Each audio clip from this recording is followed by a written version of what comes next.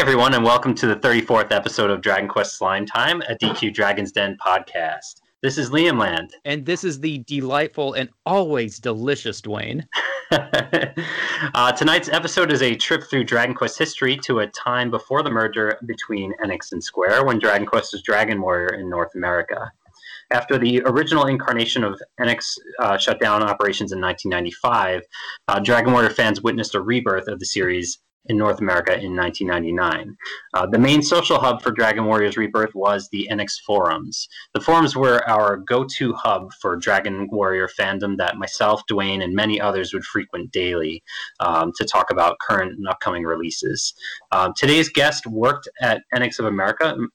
He was an employee during that time, and he worked on the localizations for many of the amazing releases that the fanbase still holds dear to this day. It is our absolute pleasure to welcome to Dragon Quest Slime Time our old Enix Forum admin and friend, Mr. Nob Ogasawara. Hi, guys.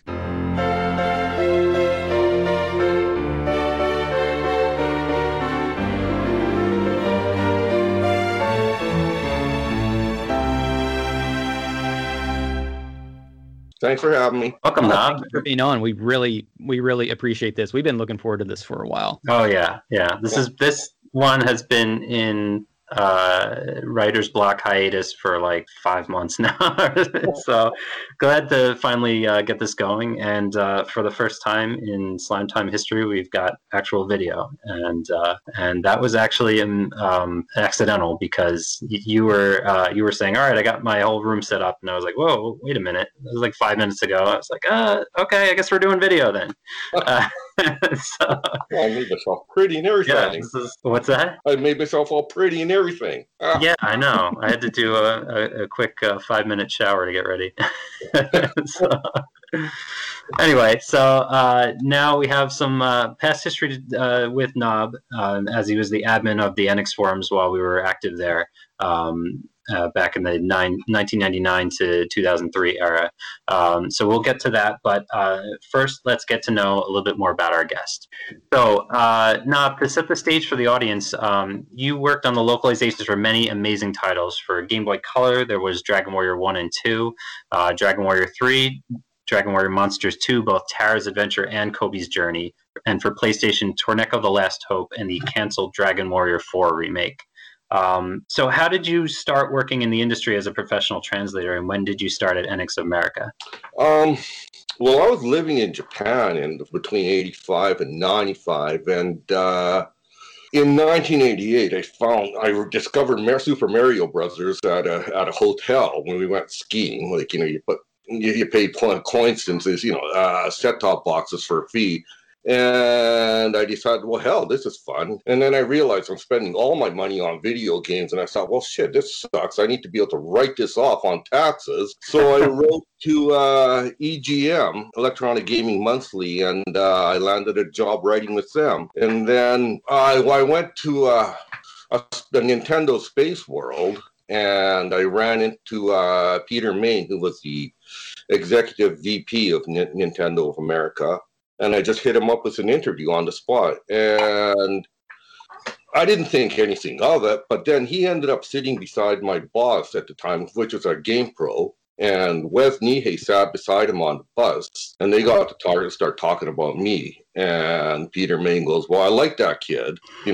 What can we poach him for Nintendo? And Wes was, well, all right, fine. And then that's how I ended up with Nintendo. And the very first job I had with them was Terranigma. And that would be... Oh, wow. And I love that game. And I also... Yeah, I love Terranigma. That was so much fun. No! You didn't like it? Nightmare. They gave me... maybe they translate, but the game itself is really fun.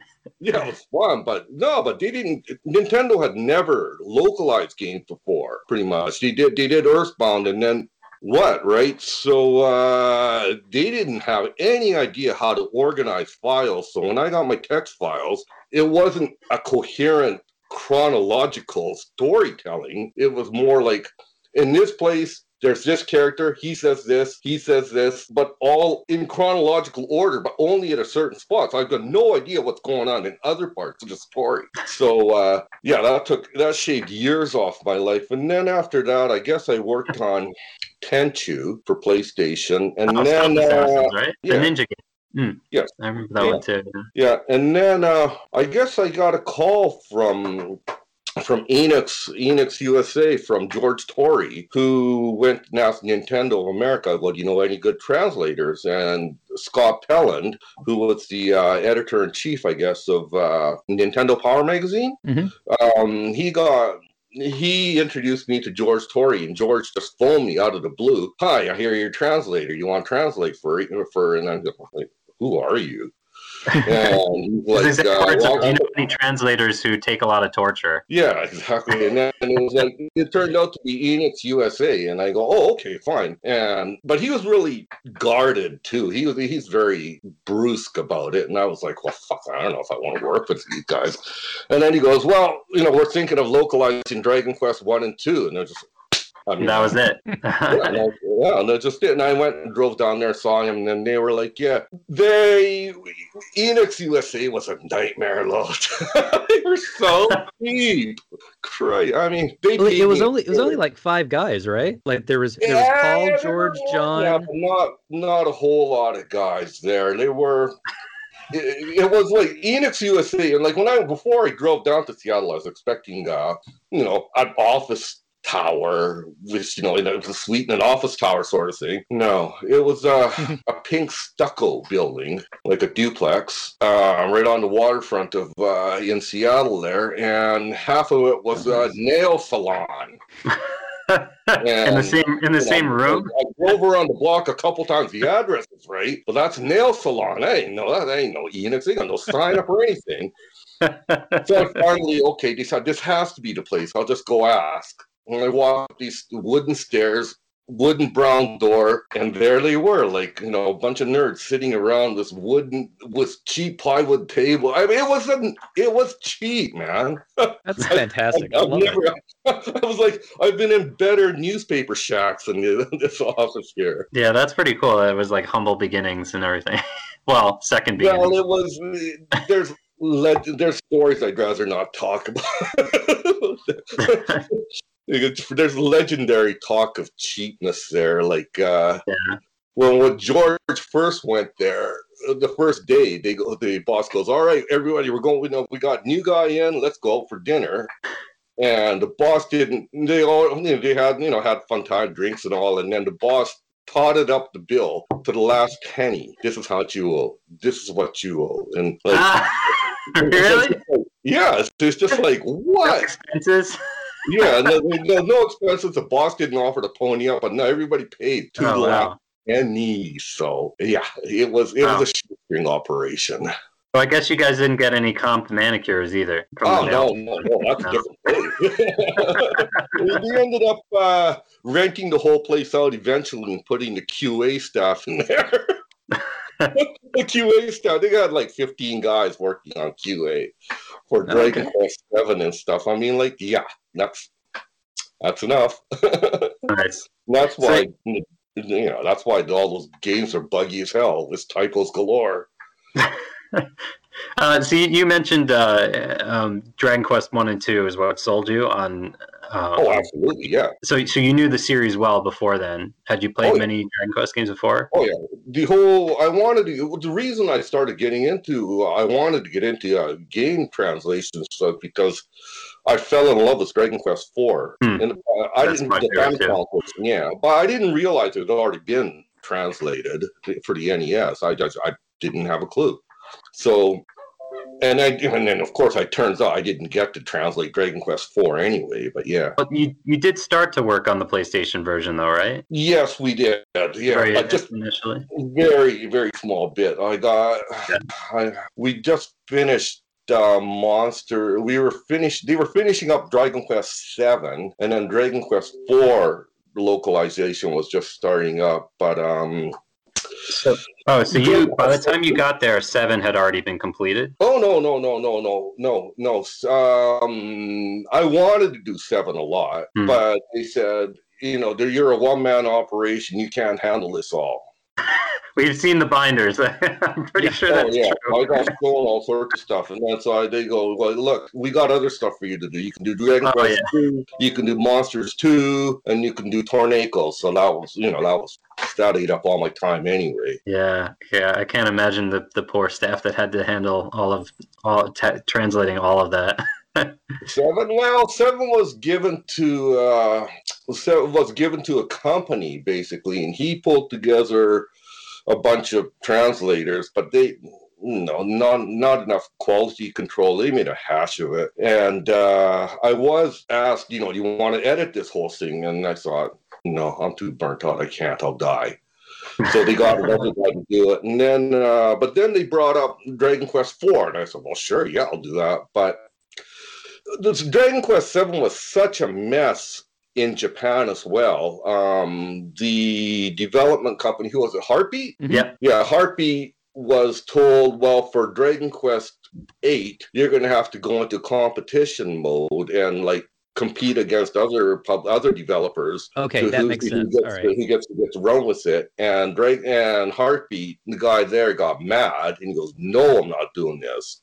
So he said, so they had me start on 4, and I got a little bit of chapter 3, and I just did maybe a page worth. Then I got a call, no, forget it, Heartbeat bailed. We're not doing Dragon Quest. We're not localizing Dragon Quest 4. So that was that. Yeah, we were all there. We were all heartbroken when that happened. Yeah, and we were all bothering you too. Oh yeah, people were mad. Cheers were $30,000 job. Yeah, I mean, it wasn't even that. We were so irrational. We were hitting you up on the side, hey, just give us the code. We'll we'll get it to the right fan translators. Which you guys all wanted to be code, or you guys all wanted to be admins.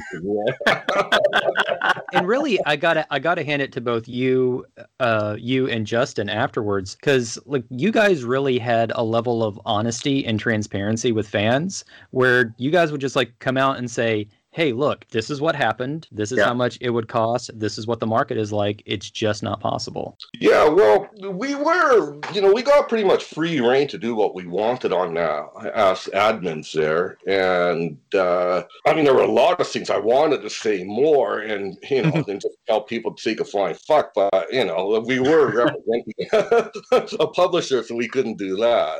Yeah. I distinctly remember a couple of us just hitting you up on the side and be like, just drop the code over here. No one has to know. And you were just very professional about it, telling us to, politely F off. So really quick, just stepping back a couple steps. So when you used to translate games, would you get an actual retail copy and have to dump the script like a ROM hacker would, or did you get something like a dev build with the debug code and such? It really depended a lot. I mean, Pokemon in the beginning, I was, just using my own ROMs to read, but they give me the files at least, so I could familiarize myself with the games. But some games I just get given a text file and I just run with that. So quite often I wouldn't have a clue how many Pokemons a certain person had, So yeah, it was just it was a lot of guessing, and I just go, okay, fuck it, you guys edit it, and I'm not doing that. You don't pay me enough money to, no, for me to open up the game and check. Oh yeah, okay, no, he does have 3 Pokemons, or no. Just no. So back when you're working at Enix, what was it like essentially translating the company's flagship franchise, being in charge of that pretty much all by yourself? Well, yeah, it was just, I don't know. I mean, it was just a job. It was still I still get text files and I still look at it and go, oh Christ, okay. But Dragon Quest was really good because the Mr. Hori is a crazy good writer. His prose is spot on. So it was difficult that way. Pokemon's writing is terrible, by the way. So that was a nightmare to figure out. Well, I could get away with anything with Pokemon though, because it was the writing was so convoluted in the first place anyway. So I just have to straighten it out, and boom, this is it. But with Dragon Quest, it was more of a challenge to captures a feel of what Mr. Horry had written. Yeah. Especially when you're dealing with a character limit, right? Yeah. Yeah. Yeah. Well, 18 characters per line and then 2 lines per window. So yeah, so that was hard. I mean, congratulations takes up so much room, yeah. Were there any times where you had like a line where you translated it and like localized it perfectly and you just wanted to flip the table because it was like 1 or 2 characters too long? All the time. All the time. All the time, yeah. Just like banging my forehead. Yeah, just like, this is perfect. And then you go, oh Christ, I'm over by one character. Yeah, it was bad. But with Dragon Quest, with Enix at least, they were willing to listen to and let me fool around with the font table so I could actually create my own fonts. So I got them to put together apostrophe T and apostrophe S and treated that as one letter so I could say. Oh, that's a good idea. Oh, nice. I was gonna say it had a pretty clear and very legible font for its time. And being a graphic designer, I'm all about fonts, so it's just like text matters. So it was doing the apostrophe letter combo was like that allowed me to put 19, 20 characters per line, but that's not a lot. And then of course, and then I also had them do the for weapons and items. Like I told them, okay, I need a sword icon, I need an axe icon, I need a hammer icon, so I could do iron. And then like a sword icon for Iron Sword, and we fought like 2 cats in a sack over that, me and George, because George was like, I don't want to tell that Enix in Japan that, and I go, well, I'm not doing Falcon Sword written FLCN SWD. I'm just not doing that. Yeah, like it just doesn't. I mean, I get why you would have to do it, but it just like from the player perspective, it just doesn't look good. Yeah, but it was either or. You want Falcon Sword icon, or do you want FLCN SWD, like all caps? I said, I didn't like FLCN. I said, no, we're not doing that. I prefer the icon with the with as much of the real name as you could get to, like the paraphrase where you just take out all the vowels. Yeah, no. So, but George was like, "I don't want to go to Enix Japan about that." And and I, well, you're going to do it because I ain't doing that the other way. So me and George fought a lot. We're good friends. But yeah. So was George Torrey just kind of the go-between between Enix US and Enix Japan? Yeah, but he went to bat for a lot of things for me. So I mean, I don't know exactly what the hell he was up to, but yeah. I mean, he was there all the frickin' time. I'd phone Sunday night at 11 o'clock with a dumb question like, "What's this about?" And he'd answer on the first ring. It was just, and he ended up going to the hospital one night because got a nosebleed that wouldn't stop. Oh man! And they basically had to drag him away from the table. I'm waiting to call from Enix Japan. They go, "No, you're going to the hospital." So yeah, Speaking, George runs a funeral parlor. What's that? George runs a funeral parlor now. Oh really? Yeah, serious. Just like, well, okay, yeah, a career change. That's definitely a pretty big departure. Yeah. Well, he was with Square before that. Mm-hmm. So he was really pissed when they merged. It's like, I just got away from you guys. Yeah. So you've stated that you're responsible for Roto being translated as Loto. Yes. What kind of flexibility did you have in coming up with those naming conventions? Carte blanche. I did anything. Really? I just did. Why did you do it that way? Oh fuck! He never told me I can do it. And he just like, he goes like, you told me you misspelled the boss of Dragon Quest VII's boss wrong. Oh, sorry. It's okay. Everybody does. So when translating Torneko: The Last Hope, you previously mentioned the team that had worked on it up to the point where you joined had really botched the job. How bad was it, and how much work did you have to do in such a short time? Also with one arm and a sling, right? I did it all, but I threw away the entire text because it was unusable. It was a disaster. The whole file that, I can't, who the fuck was it? DNA or something? I think they're a local Vancouver company, but they made a total hash of it. So I just looked at the text file and I go, no. And I just hucked it, and I just did it from the word go.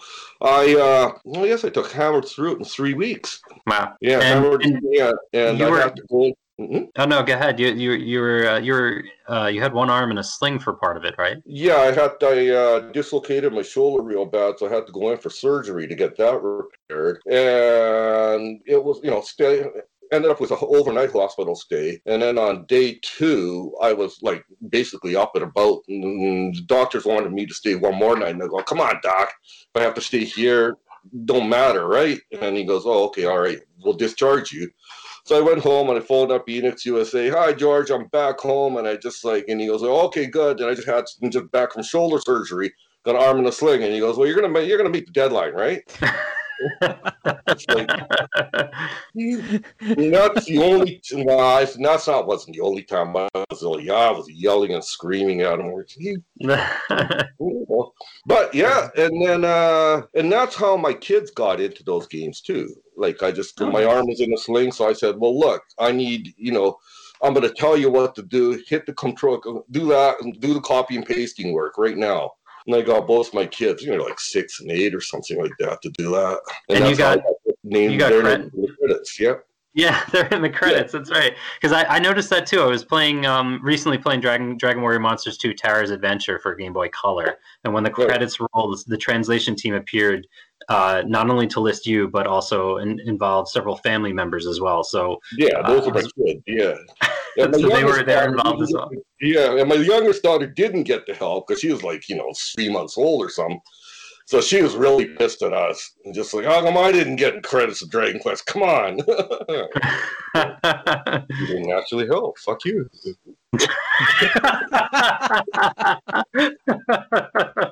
You're just lying there in your crib. Come on. Yeah, exactly. Yeah, why? Okay.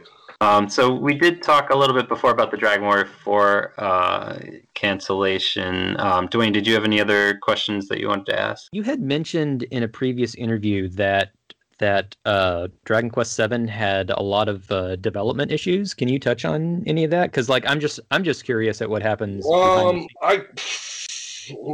All I know is that the graphics were really primitive looking, huh? Mm-hmm. And was and then learning 3D, and even then you could still see the guidelines in the sprites. Yeah, it was all pretty blocky looking, and this is in a time when Final Fantasy 7 and 8 were already out. So Hori was really, really mad about the graphics quality, and right in the last minute, he was going, I want to redo this whole damn thing, and this has already been, the game's already been in gestation for years and years, and he threatened to shut down the whole project. And so Heartbeat and Enix Japan rushed around. Look, we'll add cutscenes, animation. That's why they got to do animation cutscenes to appease Hori-san. But you know how buggy 7 is, though. I mean, that thing was crashing left, right, and center. So yeah, that's why Heartbeat was out. Yeah. So then he saw the cutscenes and he was just like, perfect, yes. Well, no, that's what was missing. Yeah, no. Maybe he pulled the Mighty Number 9 line. It's better than nothing. Probably, yeah. But yeah, I mean, like I said, 7 was like a bug-filled monster. It would crash any which way, right? The one dungeon where the killer machine or the killer robot is the boss. I was playing that, and then this dying message was some or another, and then the screen went blank, and then it all turned jagged, and I thought, oh, that's a neat way of presenting it. Yeah, that's the hidden ending. Yeah, no, it just crashed. and yes, yeah, and of course I didn't save for So anyway, yeah. All right, Dwayne, do you have anything else? Let me go take a pee. Okay. Oh, okay, cool. Awesome. I like Dwayne, how's it going? Let's read all the books on his shelf now. Okay, I can't see his video feed, but I'll just take your word for it. That's what I do all the time. Just like when people like have stuff in the background, I'll just stare at the books or like the DVDs that they'll have. It's like, yeah, what's that? I should have at least put up some kind of like Zoom style background with that has like actual Dragon Quest like merch or something in the back to make it look like I'm not just I thought about kitchen. doing that with mine, but no, you got a fine background. Oh yeah, it's just Nicolas Cage pillows. Your Nicolas Cage body pillows. My Nick Cage pillowcases that my girlfriend bought for me when she was who's the other one? Ex-husband. What's the other pillow there? The astronaut. Oh, that's also Nick Cage. Oh, all right. I thought it was Tommy Wiseau. All four of them are Nick Cage, and they're all just like these really terrible photoshops. She just randomly found them on Amazon, and she says, "Yes, Dwayne is getting this." She ordered it immediately. Send me the notes. Just like, what was my next question in the notes? Because I can't see them because I'm recording the video. It says your work has a unique place in DQ history. That one. Yes. What does that say? You want me to just read it? Because please do that. Yeah, so that you don't just read exactly what I just say. Yes. All right. So your work has a unique place in DQ history. Looking back, what are your thoughts on that, and how would you like it to be remembered? It's a tough question. I mean, so I don't, it's just a job, right? But I mean, I was really, really proud of having got to work on those. I thought, like, this is really neat. But I didn't. But the thing was, I mean, look, Dragon Quest wasn't that big here, so it was like, I was thinking, well, this is cool. I'm bringing over something I really, really like, and I'm trying to show, the fans how good Dragon Quest really is. But I mean, I wasn't really under any illusions. Like, I knew Pokemon was already putting me on the map anyway. So it was like, plus I was getting paid peanuts on it. Jeez. And more or less, and like being slave driven by George, who's like, like the Enix was terrible. Like, no pay, no deadlines, right? So yeah, George would be on my case. He'd phone me up at 6 o'clock. He'd phone me on a weekend, Saturday night, and late at night, and go, "Hey, you working?" Fuck you, and then I just go, "Yeah, yes, I am." No sense to you, asshole. But yeah, no, it was fun, but it was frantic, I guess. Yeah. It really is a neat spot in history, because when Dragon Quest fans were first starting to post stuff on dim internets, it was basically people who grew up with it on NES and just discovered, oh, there were SNES games that we didn't get, and then emulation showed up, and emulation, like, we started getting this little new influx of fans with emulation, and with NX coming back, it really set off a little mini rebirth, because there was just more and more people playing the games and getting access to them, and I think what's nice about the localizations that you did is because back then people were hearing about all the things that were censored, and you weren't censoring quite as much. So people got to see that more unfiltered, and they liked that. So it definitely is kind of a unique spot. And then the merger happened, and everyone's like, "What's going on? What are they doing to us?" So let's actually talk about. We have a question from one of our denizens about the censorship a little bit later. But let's actually talk about the old NX forums. So NX forums member SDP Warrior actually created a replica NX forum after the forums were shut down for a handful of us nostalgic fans. So you can visit it at nx.proboards.com. Oh, that's still up? That is still up. Yeah, absolutely. I did a Google search on that one and found it. Yeah, and if you still writing fan fiction? Yeah, what's that? Remember that lady that used to write fanfic? She I'm sure there were quite a few. Yes. No, there was that lady, some lady that wrote a huge fan fiction. I mean, I just glance at it and go, okay, that's got nothing to do with me. But yeah, I let her do her thing, and I let all sorts of people do their things on that site. Oh yeah, yeah. So the SDP Warriors NX Forums Pro boards is an exact replica. If you want to see the way the structure used to look like, where you had NX General, and then you had a bunch of sub forums. Then you had RAD or Robot Alchemic Drive, Grandia, Star Ocean, Dragon Warrior General, Dragon Warrior 7, Dragon Warrior 3, Dragon Warrior 1 and 2, Dragon Warrior Monsters 2, Torneko, Valkyrie Profile, Bust a Groove, the dance game, and then there's a couple of additional stuff at the bottom that I think he added in new. I'll have to grab that off Twitter later. That sounds like fun. yeah, absolutely. It looks like the last post was maybe actually like 2018. Somebody actually signed in. Sorry. Wow. Yeah, but before then it was like 2005. So yeah. Oh, okay, all right. Yeah. I think somebody probably came in and was like, "Hey, who's here?" And then nobody responded. No. Well, maybe I should go in there and set up right about 800 threads. Fuck you, knob.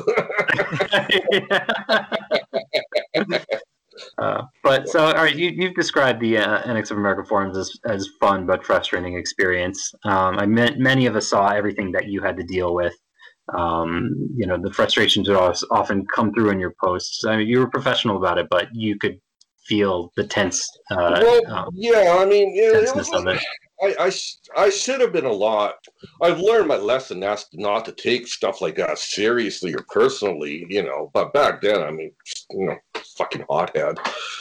So yeah. Yeah, I mean, a lot of it was just like racism and misogyny and flame wars and just all that sorts of like childish bullshit that still kind of goes on today but only on Twitter. I was about to say, as the internet was back then. Yeah. Well, exactly. I didn't know how to block IP accounts. So once I learned how to, start shutting out IPs, I was like, oh, okay, good. I can shut this fucking moron down. I do remember that. I do remember the IP bans. And I remember IP bans kept on catching AOL people. Remember AOL? Yeah. So those guys had dynamic IPs. So yep. Yeah, it was all routed out of Virginia, right? Yeah, so I kept on. And some people kept, some innocent people were getting caught in the crossfire. Like they'll ban off, and then here comes the trolls again. So they're still winning. I was about to say, like, they're from AOL, so it's not like it was a huge loss. No. Back in the 90s, it probably I don't. I mean, they're all people. What the hell? So did you fully know what you were getting into when you took on that forum admin role? Nope. I thought it'd be fun, and it was, for the most part. Yeah. I mean, I do like giving back to the fans, and just to hear, I want to hear what they have to say, and if they want to criticize my writing, that's cool. I mean, what can I change to make it better for you guys? Like, I'm a fan too, right? Yeah. So it wasn't just like, I wasn't thinking my writing is like I don't have any illusions about my writing being, Pulitzer level or anything like that. So I don't remember that. Were people were criticizing the localization to you? Yeah, well, yeah, but if fans were gonna go like, oh, we don't like this or we don't like that, I'm gonna let the list know, right? Feedback, and I'll try to work it in if it's reasonable. Yeah, exactly. As long as it's constructive, it's like, it's fine. Come on, because they want to enjoy it, and it's like good, for sure. And I'm a fan too. Like I said, so I want. I'm perfectly willing to listen to feedback, but if you're going to get pissed at me for for saying, well, no spamming, Christ, then they get all mad. And then when I try to be like, okay, well, all right, okay, I'll try to be more professional. I'll try to treat them as if I was a customer representative, and then and then they go like, you're a phony. So just like, no fucking winning at all. Sorry. Because we could start to see you getting frustrated in some of your posts. You could kind of read into that, and a handful of us, including myself and Ignatia7, who went by Tug or the Unknown Gamer back then, we used to just kind of hit you up on the side, be like, dude, are you okay? Are you like, we would just apologize to you on behalf of everybody else, but like we could see the weight of it was there. Oh. Yeah, well, it just, I wasn't getting paid for doing that. And then just to be, just to get a lot of abuse from some of these people. It's just like, come on, like, you know, I quit. Fuck you. I don't have no. I don't. And you quit twice, right? Yeah, I quit twice. The first time I quit was because it was like it was too much was about me instead of talking about Dragon Quest and all the rest. It was like the focus was on me, and I said, well, you know, that's not doing the fandom any favors. That's not doing Enix any favors. So like, okay, forget it. I'll take myself out of the picture because it's just not helping anybody. You know, you guys go back to do your Dragon Quest thing, but don't, you know, forget Nob even existed. That, you know, fine. Yeah. Right? But yeah, and then I did come back. I think about it now, and I think, maybe I shouldn't have, but 2020 hindsight. Yeah, I think I was around like 23 or 24 around that time that you quit the second time, and we were all kind of bummed, but we all got it, you know, like everything that was going on there and everything you had to deal with, we understood, you know, all of that. Yeah, well, it was fun. I mean, I'd do it again. Really? We can ask the folks at Square Enix. No, they didn't do too many bad games. So after the forum sunset, the fan base was fractured. So without the forums, some people kept in touch via AIM Messenger, email, back in the day with ICQ, whatever people did in 2003. But most went their separate ways. Slime Nights would come after the merger, but there was that kind of gap between the Enix forums and Slime Nights, where the merger was going into effect. Much of the Enix forums audience was lost, unfortunately. Like it just seemed like a complete marketing failure not to have migrated that audience to another platform. But that's what happened. That's too bad. But well, like once the merger happened, I mean, Enix USA, the whole lot of them got canned. So there's no continuity. Yeah, we were all fired. Well, I was freelance. I was never an employee of Enix, but George, everybody was out the door. So yeah. Nobody wanted to carry the flag after that. And like, what's crazy was, I mean, according to a couple other people, like no one was even asked if they wanted to move to LA or if they had a place for them or like anything like that. They're all just like, oh no, you're cut, you're gone. Yeah, exactly. Yeah, we were just. And that has to be disheartening, especially when you put so much work for sure, yeah. We at Enix, it was chaos, but we all look George still talk about it. We go, fuck, that sucked those days, but we've never had as much fun since or before. We it was anarchy, and we got away with murder there. So yeah, it was fun. Well, you know what? If you and George want to come back and be our admins for the SDP Warriors Enix Pro boards, we'd love to have you. Yes. I guarantee you there's going to be a lot less stuff to administrate. Well, it's just like back then we had 5 American Dragon Quest fans. Now we have like a solid 8. So I mean, I'm getting there. All right, moral of the world. Yeah. So we have some feedback from. It's amazing to see how big the community has gotten. Oh yeah, definitely. Yeah, there's been a lot. I see, and then I see stupid drama popping up as well. But yeah. Oh yeah. There's that, especially on Twitter. Yes. Yeah, delete your Twitter. That's just a good rule in general. That's what delete your did. Twitter. Live a happy life. Platty just stopped posting. He's like, I'm done. This is stupid. Yeah. Well, I'm not dropping any names, but yeah, I was just like, what the Christ? Yeah. So we have some feedback from Enix forumers. A couple of old Enix forumers who posted on Dragon's Den now, and a couple of denizens as well. So I've got some feedback for the first is from Ignatia7, formerly the Unknown Gamer, or Tug. He says, every time I spoke to Nob on AIM, he was always fine with the general conduct. I think it was the racist stuff that popped up from a few people who had to ban. That was the problem.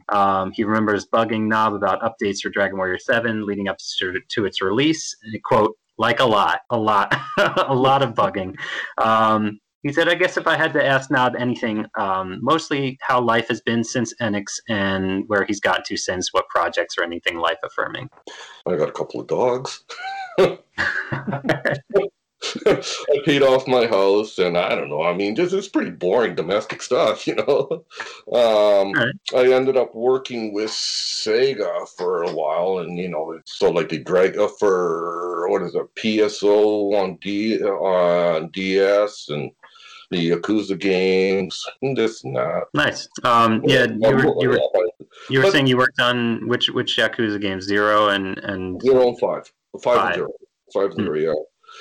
But to be honest, game translation, game localization there's no money in it. There really isn't much money, and it's becoming like an entry level, you know, English job, just like English teaching is in Japan now. It's like, I routinely get offered, you know, half my rate, and they go, "That's the best we can do," and I go, "Well, I can't work on that." So mostly my work is with advertising agencies now. And the marketing stuff is really boring. I mean, I'd love to do games, but you know, got to pay the rent. Yeah, right. Yeah, that makes sense. So here's kind of a quick question in regards to that, and something that I've wondered about too. I think Liam originally wanted to know, just like, what do you think of the Dragon Quest localization style now? I don't know. Oh, really? You haven't played them? I honestly don't play localized games because. Oh, okay. Why?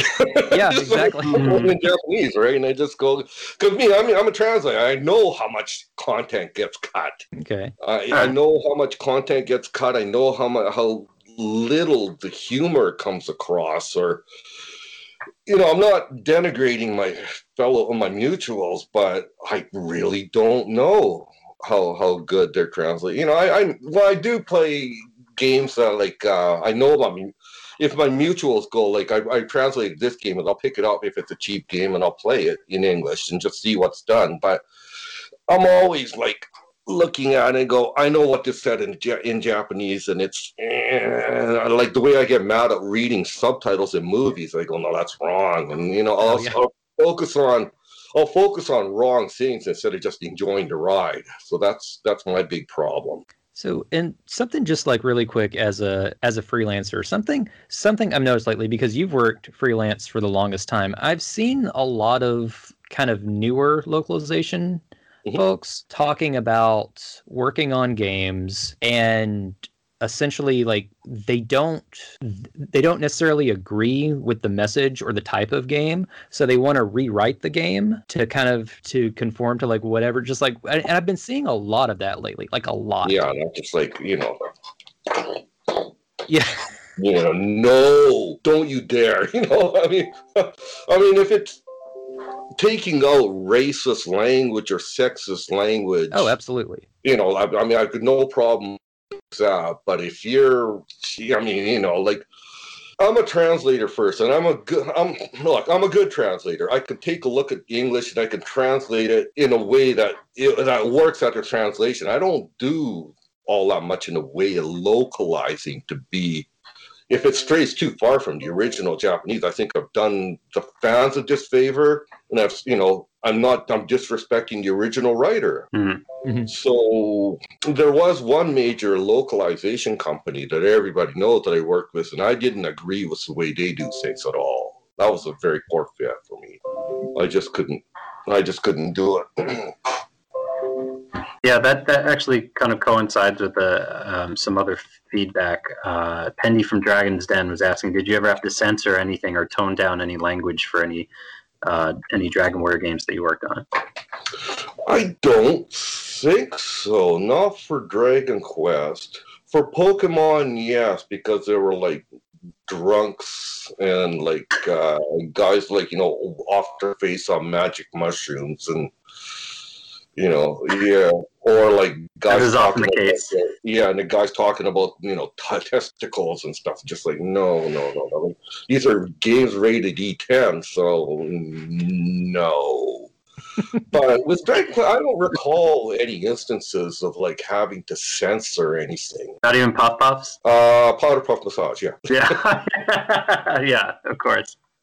Well, that was a hard one because you have to know the context of what Puff Puff is, and now you have to know your Dragon Ball Dragon Ball, or even Dr. Slump. Yeah, you have to know your Toriyama manga to make that connection. But yeah, Puff Puff was a hard one.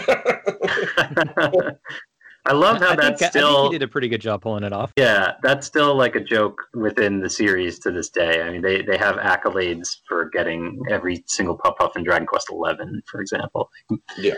But yeah. So Bob the Almighty from the NX forums mentions, I absolutely love. Do you remember the name? The name rings a bell. Yeah. Yeah. I absolutely loved the old NX forums. To this day, it remains my favorite time on the internet. The wait for Dragon Warrior 7 was painful. It was such a great time to see the Dragon Warrior brand revitalized in the West with the Game Boy Color remakes and Dragon Warrior Monsters getting titles released in the anticipation of Dragon Warrior 7. I'd like to know what future plans NX had for the series had NX of America not closed, and if the merger with Square had anything to do with that. I would love to know if the Dragon Quest V PS2 game was in the planning stages at all, had the merger not. No idea about that at all. Like, like I said, I was never in the office very long. I'd go down there, once every 3-4 months, drive down there, just, shoot the brew, take a box of cookies, here you go, and pass them around. But beyond that, and then when they did shut down, when the merger happened, I went down there with a big cardboard box and I stole a whole bunch of stuff. But yeah. What kind of swag? I mean, I'm not saying that for the cops. I'm just curious. I don't know, CDs, stuffies. Let's see, what else did I steal? You got it there? Yes. Dragon Quest Zippo. Oh, nice. Oh, wow, nice. There you go. There. The slime Zippo. There you go. Oh, sweet.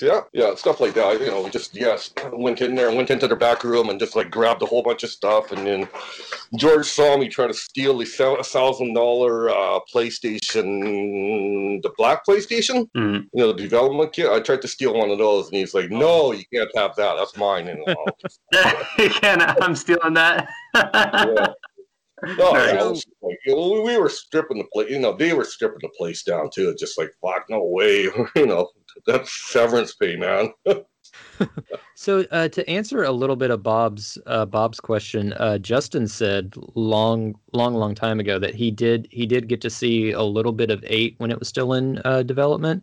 So I mean, it's in 5 came out before 8 did. So it's certainly plausible that they were working on it at the time. I think how many years after 4 came out in Japan did 5? It was like 2.5 years or something. I feel like 5 came out in 2004, so it was probably in development for at least 2 years. Okay.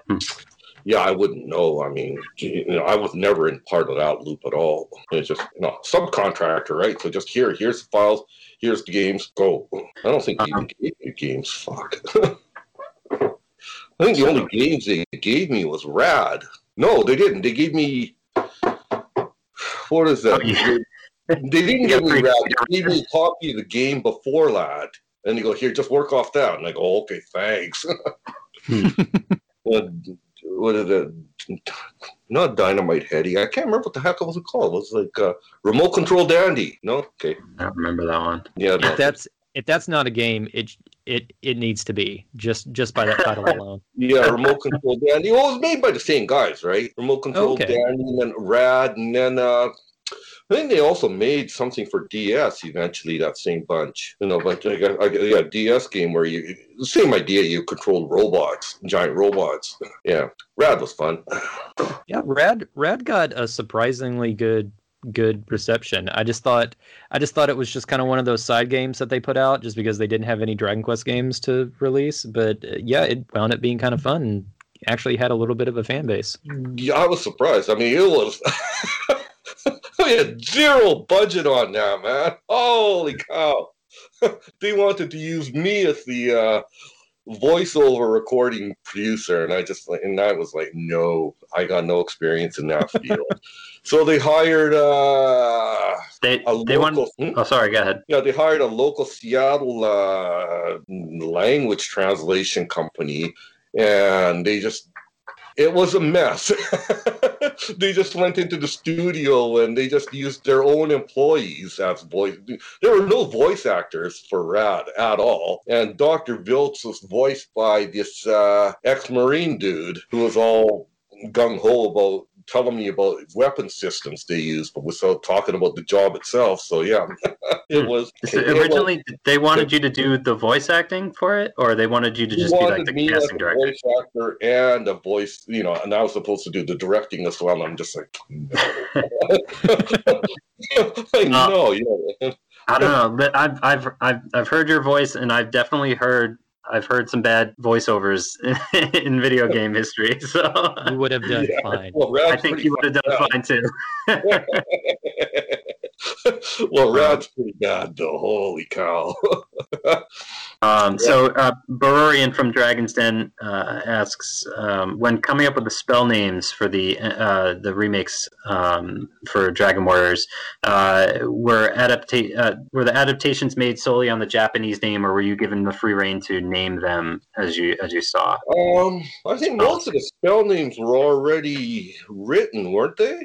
From the NES versions. Mostly, yes. So yeah. I think we just lived with those names, and where I got the most free reign on Dragon Quest was with monsters, because a lot of it was like not localized yet. So I got to write up a whole bunch of those names, but with the mainline games, no, because they were already there, like Bang and stuff like that. Mm-hmm. Bane, just names that didn't make all that much sense, but okay, fine, whatever. But Monsters 2 was a fun one, yeah. So when doing the localization, this is also a question from Barorian, when doing the localization of the Dragon Warrior games, was there ever a time when where programming balance was required to fix an issue that we didn't know about in the Japanese version at the time? Oh, that's a good question. That I wouldn't know, except for the ones, except for me changing the font table and the icons, but I don't recall anything where I go, well, like, you're going to have to change the programming here. No, I don't recall doing that. I don't recall any instances of that. They didn't want to change anything. It was just, all they wanted was just drop the text into the Japanese text space and be done with it. They just want it quick and dirty, right? Mm. So, I'd be yelling at George, what do you mean I got only 7 letters to name these fucking items? No, I'm not doing Falcon Sword. So I think that's all we have in terms of the fan feedback. Dwayne, you had some additional questions you wanted to talk about in terms of Pokemon and Savage Fellows? Yes. So you've also worked. You have worked on 2 of the biggest video game franchises ever, and Pokemon just turned 25 years old. So what was it like? And I know this is a pretty broad question. You've touched on it a lot, but what was it like working on Pokemon? Frustrating. It's like it was very strange because I was always a subcontractor as far as they were concerned. So they accept, they go jump, and the only answer I was supposed to give was how high. But yeah, so if I have a question for them, they're like, well, we'll get back to you. Or oh no. Yeah, right. And for instance, I just saw on Twitter there was like a guidebook on gold and silver on do not. Pokemon is always plural, or there's no S on the end. And nobody ever gave me directions like that. So I do it, and then they go, "Well, no, that's wrong, idiot." No, okay, shit. I'll go back to it again. So it was, it was pretty abusive. Yeah. Well, for Diamond and Pearl, I was working from about August till about November on it, whatever year it was, and then come December, I get a phone call from NOA, and they go, "Okay, well, a couple of bigwig, Game Freak guys are coming into Seattle, and they want to see you live." And they go, "Well, they want to explain how they want to explain some of the stories and text concerns they have." Okay. I've already submitted 2 weeks ago. What are you going to tell me now? What the fuck? We should have done this in July. But no, we want to see you come down. And okay, all right, fine. And I ended up not being able to go because it was the ice storm in Seattle. So I just turned around at the border. But yeah, it was just like, come on, guys, do a little planning here. Anyway. Yeah. Dwayne, you had a question about the Yakuza series, or did we? Yes. Well, I just had a couple things. So the Yakuza series. Which ones did you work on again? 5 and 0, he mentioned. Yeah. 5 and 0. So were you building off of the things that the team had worked on previously, or were you kind of more doing your own thing? No familiarity with the Yakuza series at all, so it was just like, oh, okay. When I got told you're going to be working on 5, I got, oh, okay. So I rushed out and got my Japanese agent to send me 5, and I started playing. Yeah, but yeah, and then a lot of watching YouTube videos of, thank God for YouTube videos. But yeah, doing just based on what I could dig up on my own. I wasn't given any. Like most low translation jobs, they don't give you the game or anything. You're just given a text file and off you go. Right. So yeah. So I know certain characters have dialects. Did that impact how their lines were translated? Yes, it did, but it was pretty loosey goosey for Yakuza 5 and 0. The team at Sega now are a lot more on the ball about dialects and figuring that out, but the agency I was working for was a lot less strict about that. So we were told like Tokyo people would speak pretty formally without contractions or slang, and then the farther south you go, it's going to get more slangy. It's just like, oh, okay, all right. So people know how to talk in Texas. Pretty much, yeah. I mean, just like being there, I can understand. Yeah, so it was a little frustrating because people in Tokyo would talk in slang, in a slangtacular fashion, and they just go, no, change it all into Tokyo formal talk. And oh, that's boring, but okay, all right, you pay the money. Okay, how high? Were there any characters that were a lot harder to translate than others because of that? Well, Majima's a hard one because he's very florid. And the problem is, like, even the Japanese text is not very consistent, because when Majima's in a lot of his side stories, his character changes, man. He's more compassionate. But when he's just, Kiryu-chan, he's just like a nut. But when he's in submissions, he's like a lot more normal, a human being. So it's just like the writing itself isn't all that consistent. Okay. Do you have any other games you wanted to talk about, or any interests or life events? No, I mean, that's not my thing to talk about. No problem. All like you young people, you go listen to me. I don't do that. Yeah, no, we're just yeah. We're running toward the end of our of our questions here, but what's something you worked on that you're really, really proud of, or you just really, really enjoyed working on? It's like the one thing where you want to show off and just like, hey, I did this. Yakuza 0 is like, I'm really proud of that. Okay. Nice. I did all the sub stories on those, and those were fun to do. And then the Yakuza games are a lot of fun. And then Monsters 2 was fun. Monsters 2 was excellent. Monsters 2 is way better than the first one. I was actually kind of sad that the remake of that was not released here. Yeah. Yeah. Well, one was done by Eidos, right? Mm-hmm.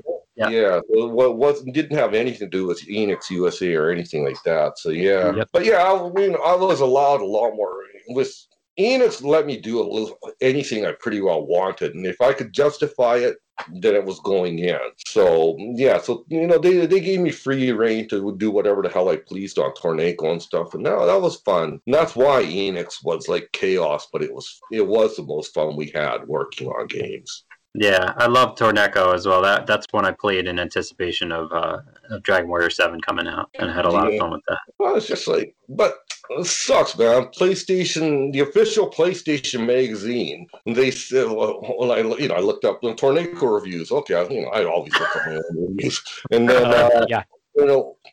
what is that? OPM, the second worst PlayStation game of all time, and okay, which is not true. There are many PlayStation games that are way worse. You guys don't know shit about roguelike. Which is funny because now the Mystery Dungeon games come out and they have one for practically every franchise now, and they get pretty solid. They're received pretty well, get pretty solid reviews, and I was just you guys hated this. What's going on? A lot of the same mechanics. Dungeon was a lot of fun. Yeah, Pokemon Mystery Dungeon, I enjoyed doing a lot. Those were really, really well-written games. Does it sting when there's a game that you just poured so much into, especially with your arm in a sling, and it just doesn't sell well for whatever reason, or it gets a bad review? Just does that kind of get you sometimes? Yeah. Just like, what the hell? You don't know anything about how roguelikes work. I blew my stack earlier, last year, when a couple of Pokemon guys, podcasters, did spend like a week on the Mystery Dungeon games. And so I said, okay, well, that's kind of neat. I'll check it out. And the first thing they go, well, these games suck. Okay, thanks. And they go, we've never played roguelikes, but is this what they're supposed to be like? And then it's like, oh, fuck, you don't even know these games? And you call yourself Pokemon experts? It's like, out of here.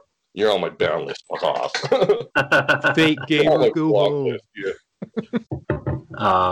So how would you say the job of being a translator or localization, working in localization, how has the job evolved over the years? It's gotten a lot easier because of Google, right? We could just, if there's words, if there are concepts and words I don't understand, I could just chuck them into Google and see what it's about. It's like it's a drug, or it's like a sword type, or it's a polearm, or and how do you spell polearm? Is that one word or two arm? Etc. Yeah.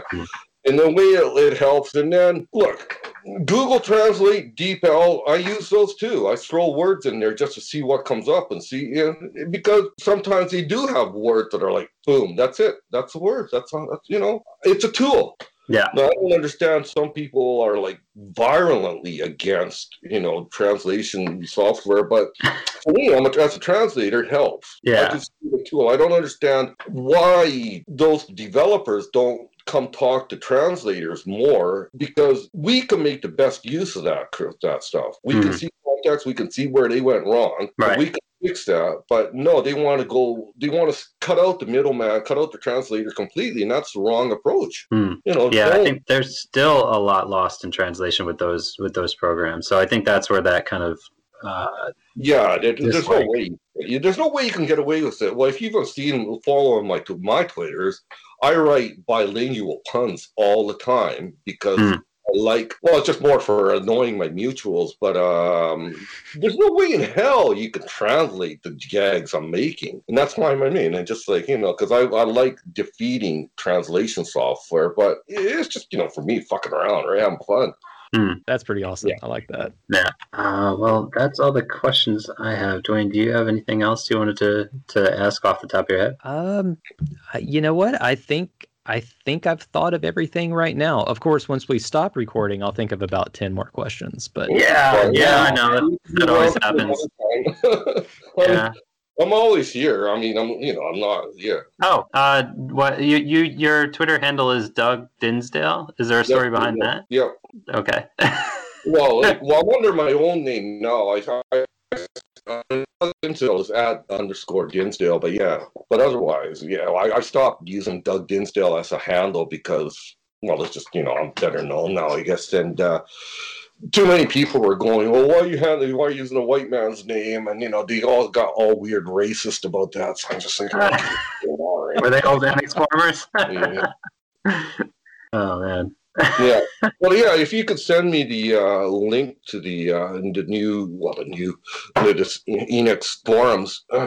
Yeah, page. yeah. The NX Pro boards. Yeah, we'll definitely have that linked in the show notes, and I'll send it out to you as well. Yeah. Well, just DM me. Cool. Okay.